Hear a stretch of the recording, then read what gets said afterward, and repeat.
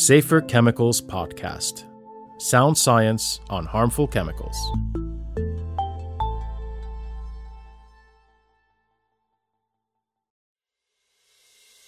Welcome to the Safer Chemicals Podcast. My name is Päivi Jokiniemi. As the June meeting of our Biocidal Products Committee has ended, it's now time to go through the most interesting topics that the committee discussed. The chair of the committee, Erik van der Plasche, is here to give us the highlights. So welcome, Erik. Thanks for joining us again. Hi, Päivi. Good to be here. Good to see you.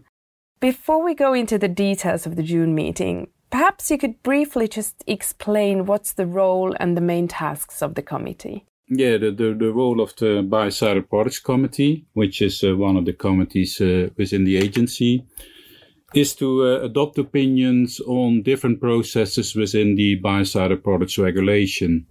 And the most important ones in that respect is the active substance approval process and union authorizations, where we adopt opinions on whether an active substance can be approved or whether an authorization for a biocidal product can be granted. This opinion is forwarded to the European Commission, and they have to take a decision in the end on what happens in both of these situations. And almost all of the member states are represented within the committee. We only miss Bulgaria. And when you talk about, let's say other people who are present, we have stakeholders. We have, of course, the applicant for a dossier who is present, and the commission is present as an observer. So those, in fact, are our main tasks and is our role. Thanks, Erik. Good to have this summary of your tasks. In this meeting now in June, you adopted a record number of opinions. Mm-hmm. So altogether 9 opinions on union authorizations and 5 concerning active substance applications. What if we start with the union authorizations? Yeah, maybe to say a few words about most of them. Several we adopted quite quickly. For example, for a couple of products who are based on lactic acid. One which was based on peracetic acid, where that is quite, let's say, becoming quite normal. That for biocidal products, which you have already seen several times before, similar applications, similar uses, similar use patterns, we are able to adopt these opinions quite quick. So that's, I must say, a good thing to see, that we're starting to become more and more efficient when it comes to union authorization. We had, for the first time, 2 biocidal products which are based on limes. Never seen that before. For product type 2 and 3, these are used as disinfectants. And these are bulk products. For example, they're used to disinfect sewage sludge. They are used to disinfect manure in farms. Were approved or were authorized, or a proposal to authorize. But the first time we saw those, and these went through. We had 1 union authorization based on chlorine gas, which is used to disinfect swimming pools and drinking water. We saw a similar application already before, but then we couldn't come to an agreement on the disinfection for swimming pools. But this time we could, as now there was a complete data package when it comes to the efficacy. And I think that's very good that we, propose to authorize this product, at least that it went through, because this is a very important application, as you may know, in swimming pool disinfection and in drinking water. There was 1 union authorization where we proposed not to authorize the biocidal product, and that is one which is based on hydrogen peroxide. And it's not so much that hydrogen peroxide is an active substance which is not efficacious. It doesn't work, but it was not authorized for different reasons. And in this case, we're talking about a toilet bowl disinfection, where due to the application of the biocidal product, measures needed to be taken to prevent exposure of either people who are working with it, or people are let's say, coming back or re-entry in the toilet room, which needs to be disinfected, which can be in hospitals or wherever, let's say. The product could only be used safe for professionals if a gas mask would be worn by professionals.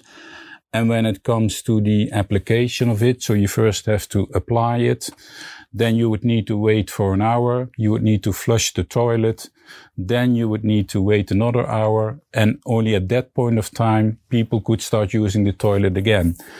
So that was considered quite, let's say, quite impractical, not very feasible to apply these kind of mitigation measures. There was not, let's say, a complete agreement within the committee. Some said that in theory you can apply these measures, and in the end it would be, let's say, up to the market, up to the applicant to see whether they would still place this product on the market, whether people would buy it and implement these kind of measures, which quite in the end might be quite complex. So, in fact, the question is then, can we ban a certain product simply because of mitigation measures are not very comfortable for the one who's working with the product? But in the end, there was a majority to agree on that this mitigation measure is not practical, it's not feasible, and because of this reason, we cannot implement it, and then the product cannot be used in a safe way. There were other reasons for not granting the authorization. For the first time, we saw that there is a substance of concern, so not the active itself, but the one of the coformulants, which had to be assessed and led to environmental risks which cannot be mitigated. So in the end, several reasons for not granting the authorization for this product based on hydrogen peroxide, and that in the end, I think, which will go through and the Commission will take its decision on it. Yeah, and maybe the last one, and it's a bit of a combination where I can tell a bit about, is a wood preservative. Again, the first time, like for the limes, the first time we had this type of product within our framework, we never dealt with union authorization of wood preservatives applications. There are many national authorizations, but not that many on a union basis. This one is based on IPBC, that's the active substance containing iodine. And it's a wood preservative which is used for vacuum pressure impregnation. You may dip the wood for professionals and non-professionals. And non-professionals, they would use it by brushing and rolling. And the issue around here was that we have what is called a single product application. So you can either have a family or a single biocidal product. And in this case, it was a single product. And the issue was, and we had the same for the limes, where you have this single product with two what is called formulation types. Maybe to explain first in simple terms, you might have a liquid or you might have a solid or you might have a gas. These are, let's call it in simple terms, formulation types. And when you have a single product, in principle, it cannot be two formulation types. You cannot sell a liquid and a solid in one single package. So normally we would have then either two biocidal products, or you would go to a family, and then you can split it in two parts of the family, and then one would be the solid and the other one would be the liquid. Now, in this case, we had two formulation types, but in this case, it was based on the fact that you have a certain concentrate, which you would need to dilute before you can apply it. And that was for the wood preservative only for the vacuum pressure impregnation, that you would need to dilute your concentrate before you can apply it on the wood. And then a bit the theoretical, I must say, question was, then can we still have these two formulation types in one single biocidal product application? And in the end, we discussed quite a long time on both situations, where we applied, let's say, a kind of a principle that as long as what you place on the market is the same, so in this case you either have the concentrate which is placed on the market, and for the lime you would have the powder, and you would only need to dilute it in water, then we can accept such a thing in one single biocidal product application. as long as it's efficacious, of course, as long as the risks are covered, so for human health and for environment, and as long as some of the, let's say, the characteristics in terms of physical chemical properties of the product are respected, let's say. We do not like to see this kind of situations. We would prefer that in the future, when companies come forward with such a kind of a product, please do it in a family. But if you don't, let's say, then look at this principle that at least what is placed on the market should be the same. And then it would in theory be possible in a single biocidal product application. But preference is in the end that you apply then as a family. So that's what we had in terms of union authorization. So I said in total 9 went through. 1 we could not adopt. We will go for a written procedure and then we assume that we can still adopt it. But that was really the majority of the meeting we had over the last 2 weeks. Mm-hmm. But it really sounds like that it was a mix of familiar cases and something that was quite new that you haven't seen before. Yeah. Great. If we then move on to the active substance applications. Mm. So there were 5 opinions this time, but they were all for one and same active substance, formic acid. Yeah. Yes. So you supported the use of this active substance for all the 5 product types. Yeah, we supported the use indeed for mostly as a disinfectant, formic acid, which is a very simple molecule. I guess most of us even would know it from their, let's say, secondary school when they looked into chemistry. But indeed, recommended for approval for PT 2 to 5, and then also to be used as an in-chem preservative, where we had 1 minority opinion, but in the end, indeed, the committee considered that this substance can be approved. There was one issue which might be interesting for our audience, and in fact, it's the same issue which we also had for one of the union authorization applications, and that is that the use of formic acid, and for union authorization, it was the use of chlorocresol, which is contained in a biocidal product, might lead to residues in food, and that can be the use in food processing industries, or it can be the use in product type 3, for example, disinfection of stables or disinfection of equipment by dipping. And the issue around here is that these 2 substances, they have been used in the past as a pesticide, but they are no longer used as a pesticide. And what then happens, and that's the same as for a biocide, when it's not defended anymore, then a so-called non-approval decision is taken by the European Commission. And for substances used as a pesticide, this means that when you look at residues in food, that the so-called default maximum residue limit will apply. And the maximum residue limit, or an MRL, is an important instrument in guaranteeing the safety of our food. And within biocides, we cannot derive such a value, but we need such a value when it comes to substances which might lead to residues in food. Now, I said in this case, there was a non-approval under pesticides, and that means that the so-called default MRL applies. And this default MRL is very low. It's based on the detection limit of a substance, and it's 0.01 micrograms per kilogram.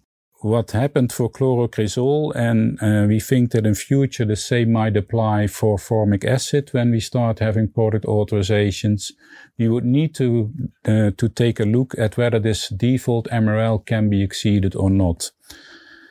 And there is quite a, let's say, debate ongoing within the Commission, with member states on several questions. And one of them is, does this default MRL apply? And the answer we have so far is yes, it does. So that means that we have to take it into account when we start to authorize products.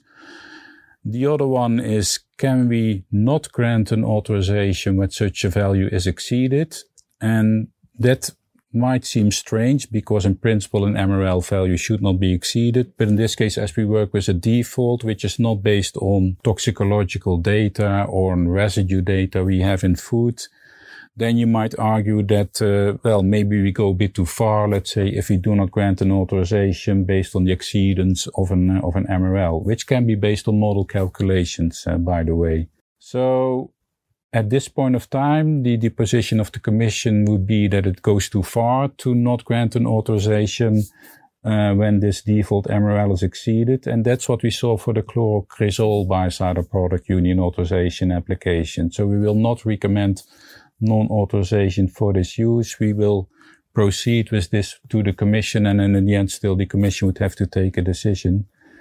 And then the last thing is that, we have that default MRL, but there might be a need, or I would say there is really a need to come up with let's call it then a real MRL, not a default one, but one which is based on, as I said, toxicological data and residue data, which might then be different from the default one. You would expect in general, for sure, for these two substances, that the MRL, which will be valid in the end, is a bit higher.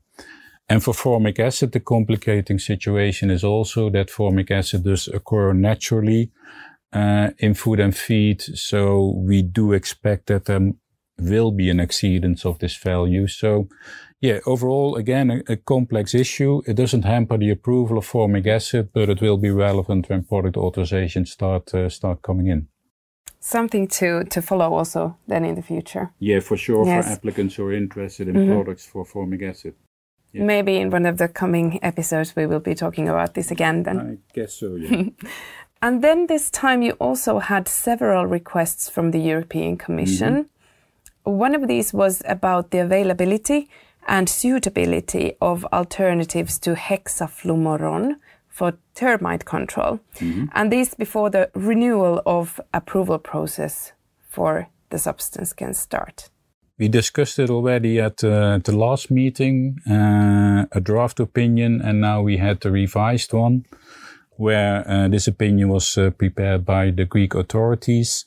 And now we managed to approve or to adopt this opinion. And its background is the following, that hexaflumoron is coming up for renewal. It's a substance which is meeting the exclusion criteria.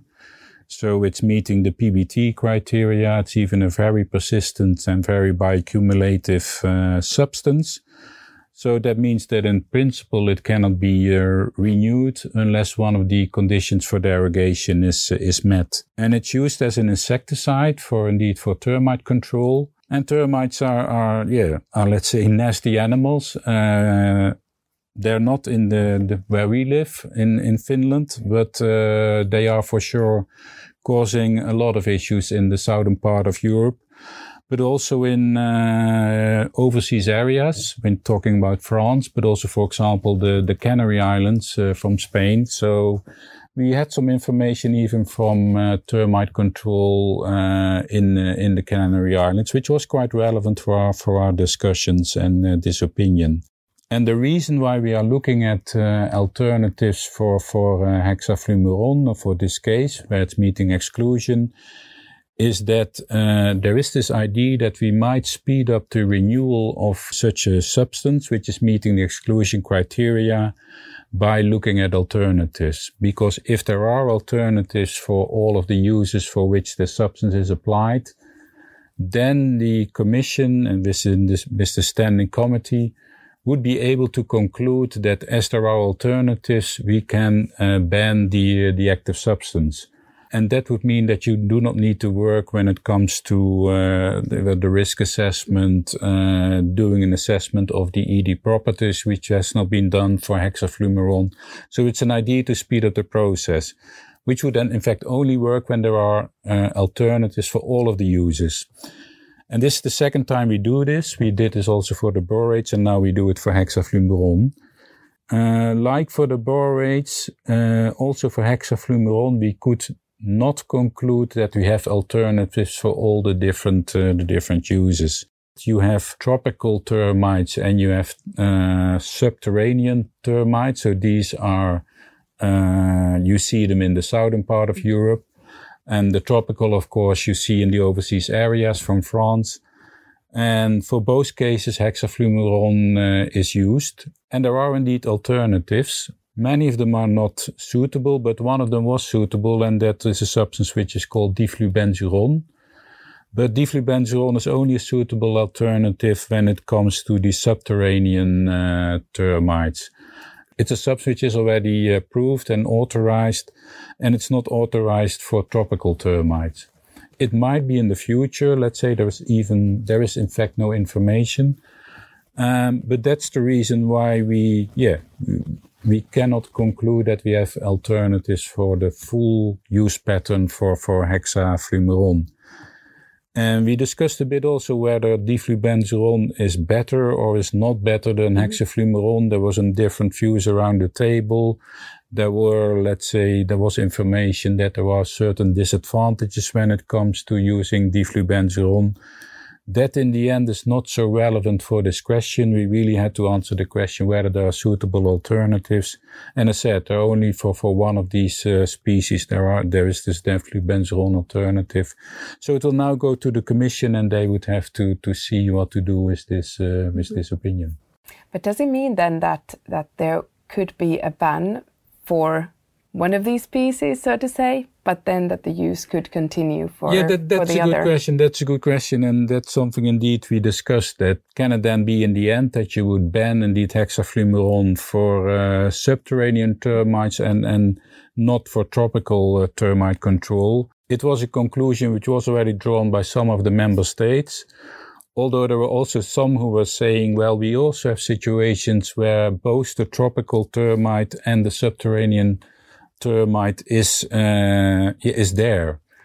And then if you start to ban then it only for the subterranean termite, you would need in fact two biocides to combat this pest. Mm-hmm. And that's why I think it was France who was arguing, well, we would think it would still be better to have it for both species than on the market. But that's then more a regulatory discussion and conclusion. So that really needs to be taken at the standing committee level. But in that sense, indeed, I'm not sure or convinced whether indeed this will lead to a ban of one of the species. Okay, all right. You also had another request from the Commission, and that was about formaldehyde releasers and endocrine disrupting. Yeah. What could you tell about this discussion? Yeah, this is an opinion request we received quite some time ago from the European Commission. And these were active substances where there was already an opinion adopted by us, but then the ED criteria started to enter into application, and these opinions came back where we had to assess the ED properties of these active substances. And in this case, indeed, we're dealing with formaldehyde releasers. There are many within our program. And in this case, we dealt with two. Most simple is to use the abbreviations MBO and HPT. And we have 9 opinions, where this has to be done, let's say. And the, evaluating CA, in this case, it's Austria who performed the, ED assessment. And it's quite relevant because all formaldehyde releases and formaldehyde itself, because you're looking at formaldehyde, in fact, you're not so much looking at the releaser. These will be impacted, let's say, by this decision. If you take a decision like this for MBO and HPT, the same decision can be taken for the whole class of the whole group. In fact, we cannot conclude that formaldehyde meets the criteria, in a sense that it's very difficult to test. Maybe that's the most simple way to say it. There are substances where there are technical challenges to test whether the substance is meeting the criteria. In fact, it's doing, whether the test would be feasible to carry out. And in this case, for formaldehyde, there are really technical challenges to perform such a test. And the working groups, the experts on human health and environment concluded that there are, let's say, challenges which are very difficult at this point of time to overcome.